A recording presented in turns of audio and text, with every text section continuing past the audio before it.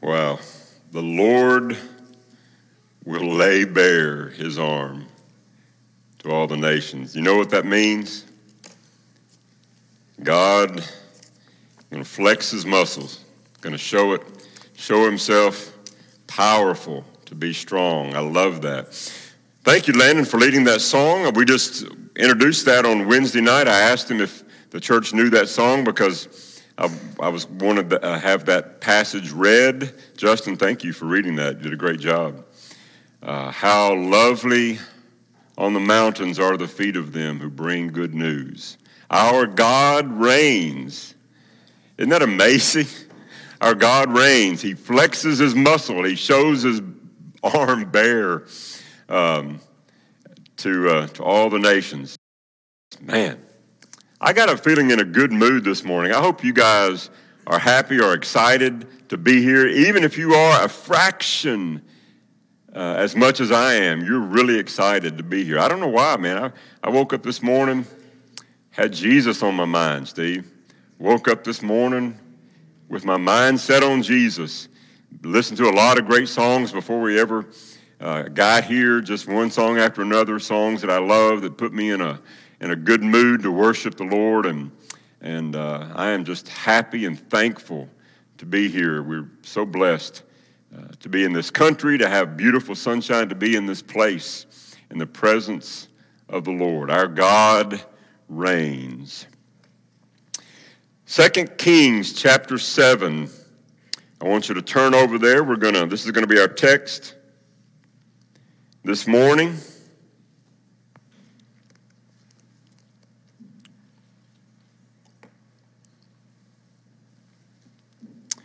I'm going to read the text, and then we'll make some comments after that. But I want to read the text first this morning. The word of the Lord. This is 2 Kings chapter 7. We're starting at verse 3. Now there were 4 men who had leprosy at the entrance of the city gate. They said to each other, "Why stay here until we die? If we say, 'We'll go into the city,' the famine is there, and we will die. And if we stay here, we will die. So let's go over to the camp of the Arameans and surrender. If they spare us, we live. If they kill us, then we die." At dusk, they got up and went to the camp of the Arameans. When they reached the edge of the camp, not a man was there. For the Lord had caused the Arameans to hear the sound of chariots and horses and a great army, so that they said to one another, "Look, the king of Israel has hired the Hittite and Egyptian kings to attack us." So they got up and fled in the dusk and abandoned their tents and their horses and donkeys. They left the camp as it was and ran for their lives. The men who had leprosy, they reached the edge of the camp and entered one of the tents. They ate and drank and carried away silver, gold, and clothes, and went off and hid them. They returned and entered another tent and took some things from it and hid them also.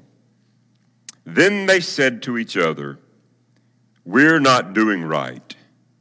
This is a day of good news, and we are keeping it to ourselves.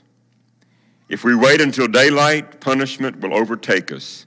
Let's go at once and report this to the royal palace." So they went and called out to the city gatekeepers and told them, "We went into the Aramean camp, and not a man was there, not a sound of anyone. Only tethered horses and donkeys, and the tents left just as they were." The gatekeepers shouted the news, and it was reported within the palace. The word of the Lord. Today, in Phoenix, Arizona, actually just outside of there, in a suburb called Glendale, there will be thousands and thousands of people gathered together to watch 2 football teams the Kansas City Chiefs and the Philadelphia Eagles, and they're going to battle it out for the NFL championship. Millions and millions of dollars have been spent on advertising. Hundreds of millions of dollars have been paid to players and to coaches. Tens, if not hundreds of millions of dollars are going to be spent on tickets, hotel rooms, food, T-shirts, hats, beer, those little foam fingers that say number one, everything else that goes along with an event like that. It's an annual event that has been taking place since 1967. That's when the very first, what we call Super Bowls happened, and it's kind of become a national holiday of sorts. I even heard that they're maybe wanting to institute a Super Bowl Monday for the hangover, I guess, that people experience because of Super Bowl Sunday. We'll see if that takes place here in the future. Super Bowl Sunday is the second largest food consumption day of the year, behind only Thanksgiving. The biggest food consumption day, only behind Thanksgiving. I looked this up because I had alluded to it Wednesday night in our class. 28 million pounds of chips will be consumed today. 28 million pounds. 1.25 billion chicken wings will be consumed today. That's a lot of chickens, right? And Landon, 8 million pounds of guacamole. 8 million pounds of guacamole will be consumed today. Hopefully not by one person alone. Spread that out across the nation. It's the most watched TV broadcast in the United States every year. Back in 2011, I think, they said it was the single largest day program ever watched in American history. 111 million people watched Super Bowl 45. That's amazing. The TV commercials, the ads have become a huge part of the Super Bowl experience. I mentioned that Wednesday night. The Super Bowl today will have 2 ads airing from a company that's called He Gets Us, HeGetsUs.com.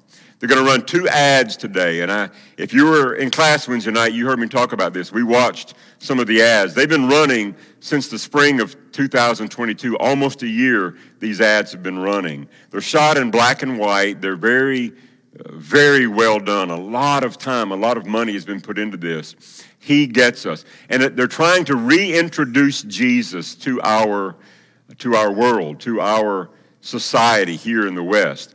And it's not just for people who don't know Jesus, but it's also reintroducing him to those who say they believe in Jesus, but maybe they have just sort of fallen out. They've left their first love, if you will. It's trying to reignite conversations based around Jesus. And the whole premise is that Jesus gets us. We go through things. We have struggles. We have anxiety. We have depression. There's poverty. People are hurting. They're lonely. And Jesus understands that. Why? Because he was one of us. He became like us in every way. Tempted, yet was without sin. So Jesus gets us. I want you to be thinking about those ads if you're watching the Super Bowl, because as I said Wednesday night, God is handing us, I think, God is handing us a silver platter with this on it. And he's saying, this is a way that you can talk about me to your friends. It's going to be natural. It's not going to be that weird thing where you come up with your Bible and you knock on someone's door and do you want to know about Jesus? No? Okay, thanks. It's not like that. Everybody's going to be watching the Super Bowl, almost everybody. But a few will not. But if you are, you can talk about this tomorrow, Super Bowl Monday and Tuesday, with your friends about Jesus, because these ads are going to be airing, and everybody's going to be talking about the Super Bowl ads. That's kind of It's kind of become in vogue the last several years. But within the shadow of the State Farm Arena, did you have anything to do with that? Yes, sir. State Farm Arena, that's where the Super Bowl is being played today, Glendale, Arizona. There are thousands of people living in poverty. A homeless population of nearly 13,000 people living in Arizona. They have had a 23% increase in population. And a large part of that is they say that the housing shortage just can't keep up with the number of people that have moved there. But there are tons and tons of needy, broken, lost people in that city. Most of the homeless there today are what they call unsheltered. And that just simply means that they're living on the street or they're living in a car or another place that's not meant for sleeping. Arizona isn't the only place that is desperately needy today. It isn't the only place where there are multitudes of lost and hurting people. They're right here in Jeffersonville. They're here in New Albany and Clarksville and Sellersburg, Louisville. The level of pain and misery in people's lives today seems to be at epidemic proportions, maybe greater than some of you have ever seen in your lifetimes.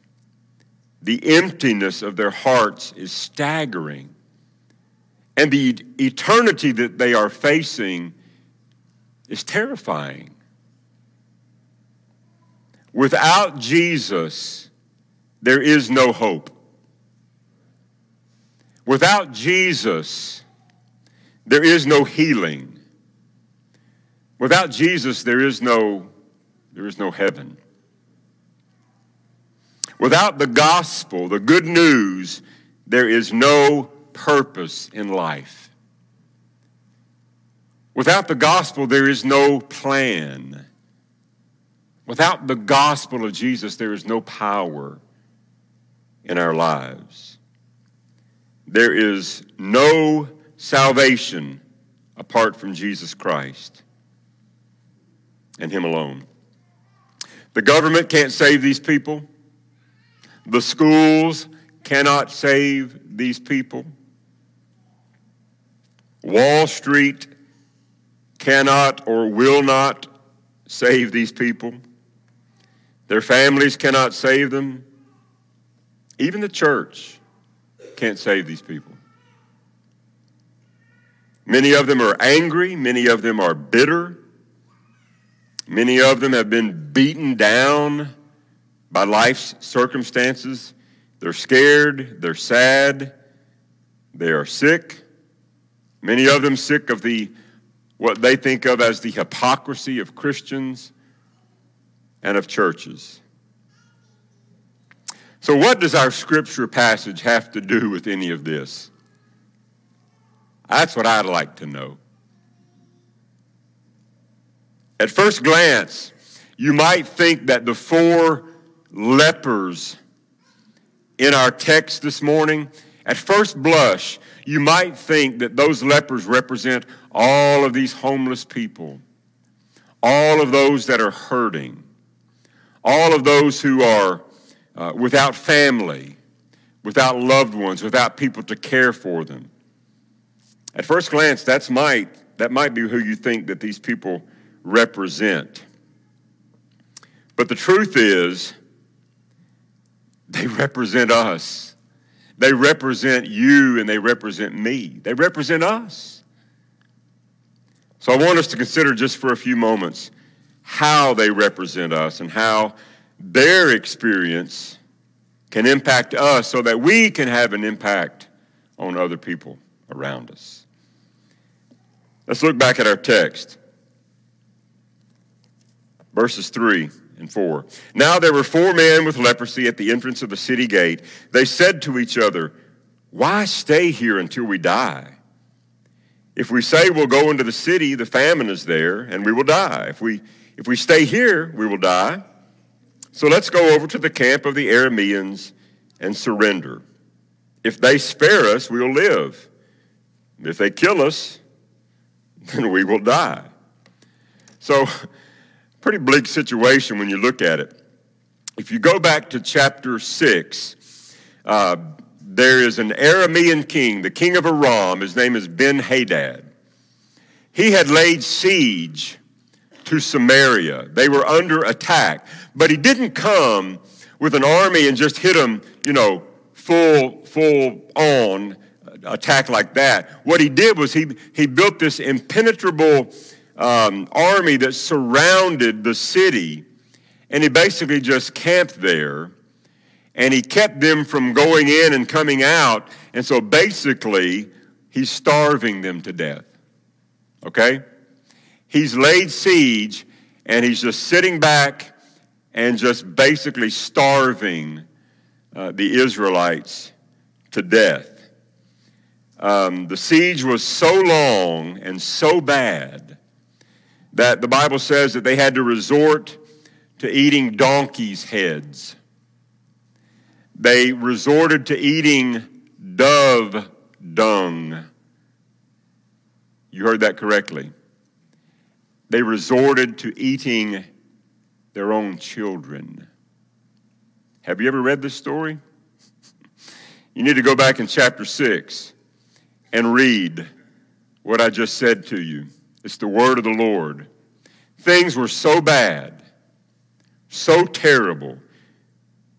Starvation, death, sickness, disease. It couldn't get much worse or much more hopeless for those people.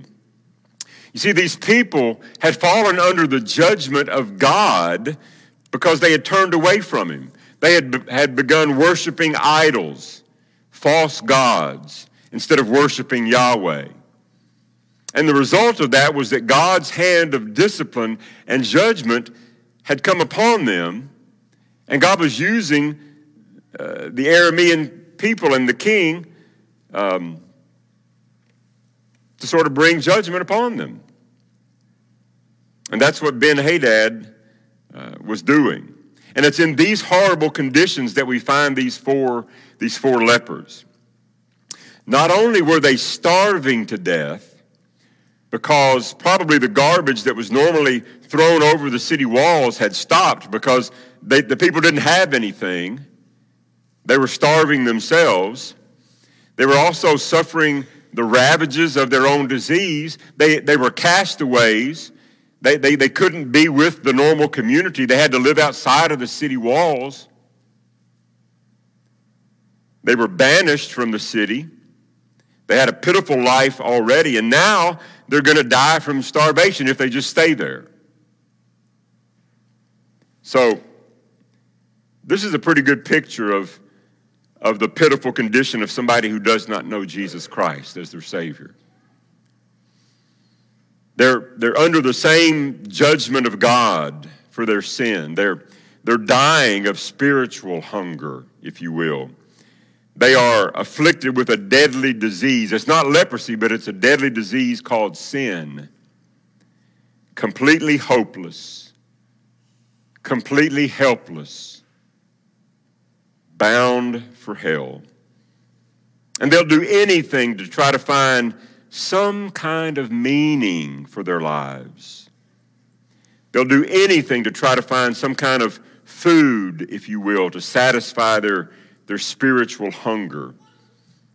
That's one of the main reasons that the bars and the strip clubs will be jam-packed full tonight in Glendale, Arizona. They'll also be packed in Louisville and Jeff and all the surrounding places around here tonight as well. It's one of the reasons that young women will sell their bodies tonight as they struggle to find some kind of meaning, some kind of acceptance, some kind of love, if you will. It's one of the reasons that businessmen will work 7 days a week, sacrificing their marriages, sacrificing their children, maybe even their health, just to make another dollar. It's also one of the reasons that gangs in the inner cities are so enticing to vulnerable young men who are lost, who have no purpose in their lives. It's a horrible place to be. It's a horrible condition in which to live. But look at what happens to these guys. They find this incredible stash of goods. Look at verse 5.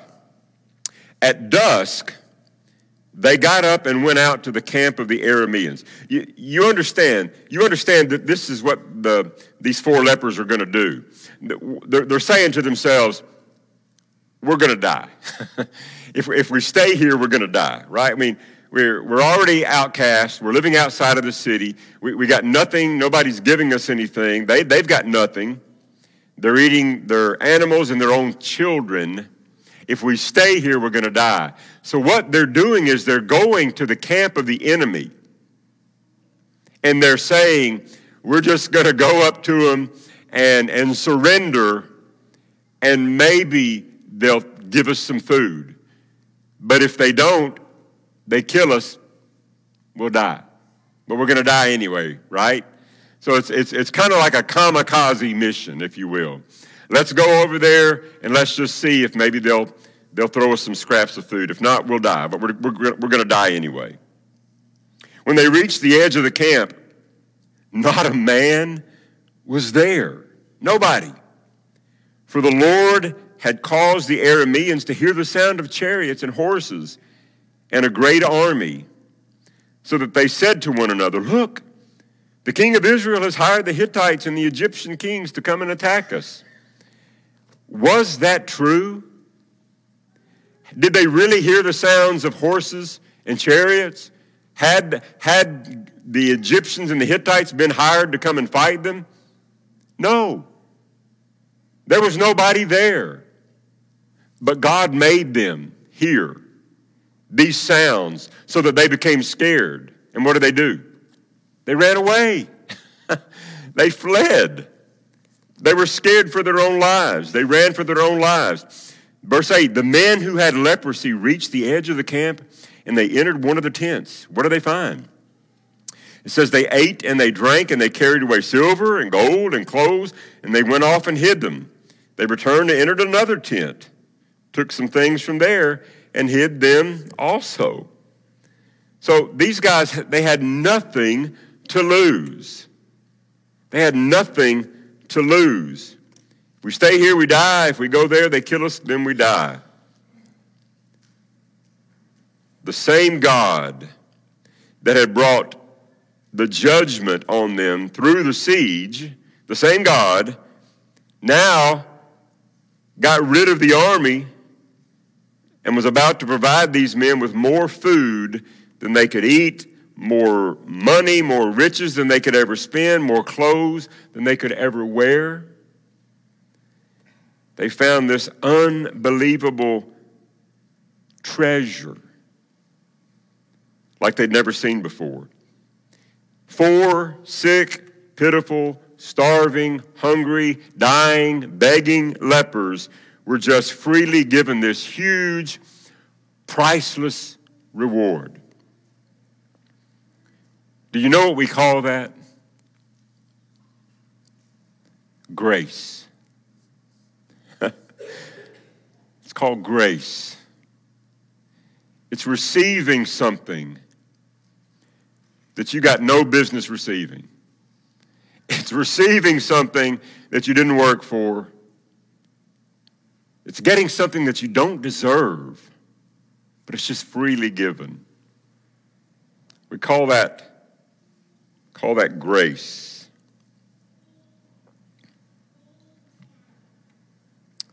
It's God giving us what we don't deserve. It's what the prophet Isaiah was talking about in Isaiah chapter 55. Verse 1, he says, "Come, all you who are thirsty, come to the waters. And you who have no money, come, buy and eat. Come, buy wine and milk without money and without cost." It's God showing us his love for the whole world. by sending his one and only Son into this broken world to be our Savior, to pay the price for our salvation, to give us this unbelievable, undeserved, unmerited opportunity to be saved, to have abundant life, not just in the then and the there, but to enter into that abundant eternal life in the here and the now. So many times, I think we view heaven as just, there's some far-off place that we're waiting for, and that's when eternal life will really begin for us. But the Bible is very plain that when we come to Christ and we put our faith and we put our trust, we put our hope in Jesus, we enter into eternal life right now. We begin to experience that kind of love, that forgiveness, that sort of grace right now in the midst of all of this brokenness that our world is experiencing. Why would God choose unholy, mean-spirited enemies of his and send his Son to die for people like that? Why would God do that? And you realize that that's what we were. We were enemies of the cross. You say, well, I've never been an enemy of the cross. I've been in church all my life. I love God. The Bible is very plain. But God demonstrates his own love for us in this. While we were still sinners, Christ died for us. Romans chapter 5 and verse 8. Even when we were enemies of God, Jesus died for us. Why would he do that? I don't know. But that's what grace is. And that's why we sing songs like, Hallelujah, what a Savior. Hallelujah, what a Savior we have. Because I didn't deserve that. Look at verse 9. Then they said to each other, this is where the rubber meets the road. This is where you got to get your little highlighter, where you got to get your ink pen and underline. Then they said to each other, we're not doing right. They're sitting there, they're eating, they're drinking, they've got all these clothes, silver and gold, they're hiding them, they go back for some more, and then they say to each other, we're not doing right. This is a day of good news, and we are keeping it to ourselves. If we wait until daylight, punishment will overtake us. Let's go at once and report this to the royal palace. Just a short distance from here, people are dying, they say. People are starving. People have no hope. Just a little ways from here. They don't know that the enemy is gone, that the siege is over, and that there is food enough for everybody. They don't know that. And they say, we cannot keep this to ourselves. We've got to go tell them. We have the answer to their needs. We have the solution to their problems. We have the provision for their hunger.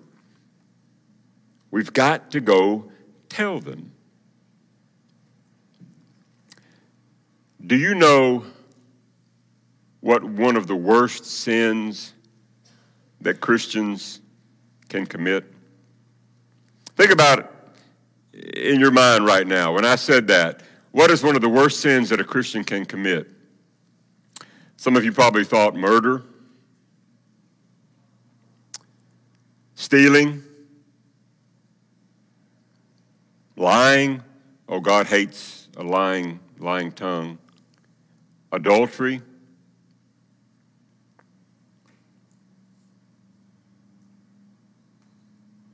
You know what? One of the greatest sins that a Christian can commit? Silence.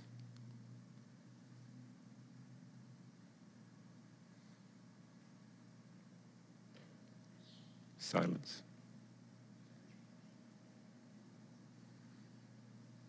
Not saying anything. Not telling anyone the good news of Jesus. We know where a spiritually hungry person needs to go to be fed forever. We know where a spiritually dead person needs to go to be given eternal life. We know. We know where a spiritually thirsty person needs to go have their thirst quenched for all eternity. We know where a spiritually destitute person needs to go to find unlimited riches. We know where a spiritually dead person needs to go to find life. We know. And yet how many of us never tell anyone about this treasure, this food? Jesus said, I am the bread of life. Jesus said, I am the living water. If you're thirsty, you can drink of me and you will never be thirsty again. We know. We know where it's found. Salvation is found in no one else except the name of Jesus. Jesus. Sometime later tonight, there's going to be a bunch of players and coaches of either the Chiefs or the Eagles who are going to make a bunch of money when they win the game.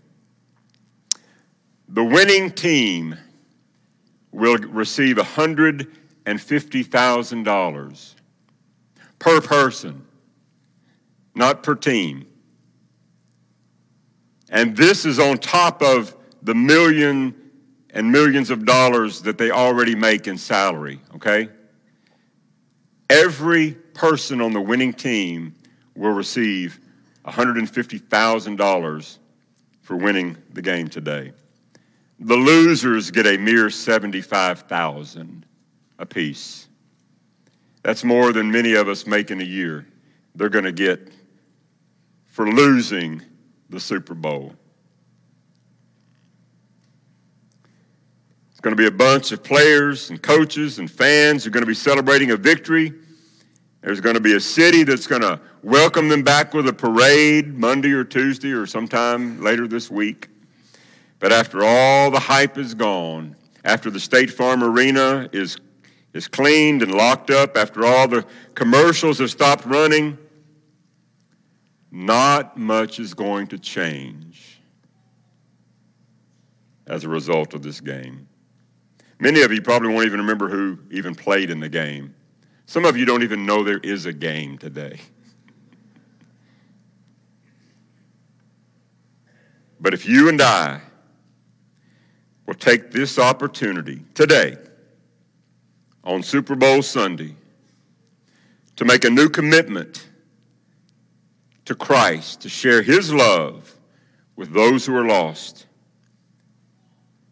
then lives will be changed forever, for all eternity. His impact will truly happen through us if we'll just say, we're not doing right. We're not doing right. How can we keep this to ourselves? How can we not tell people who are starving that there's food and drink in abundance? We know.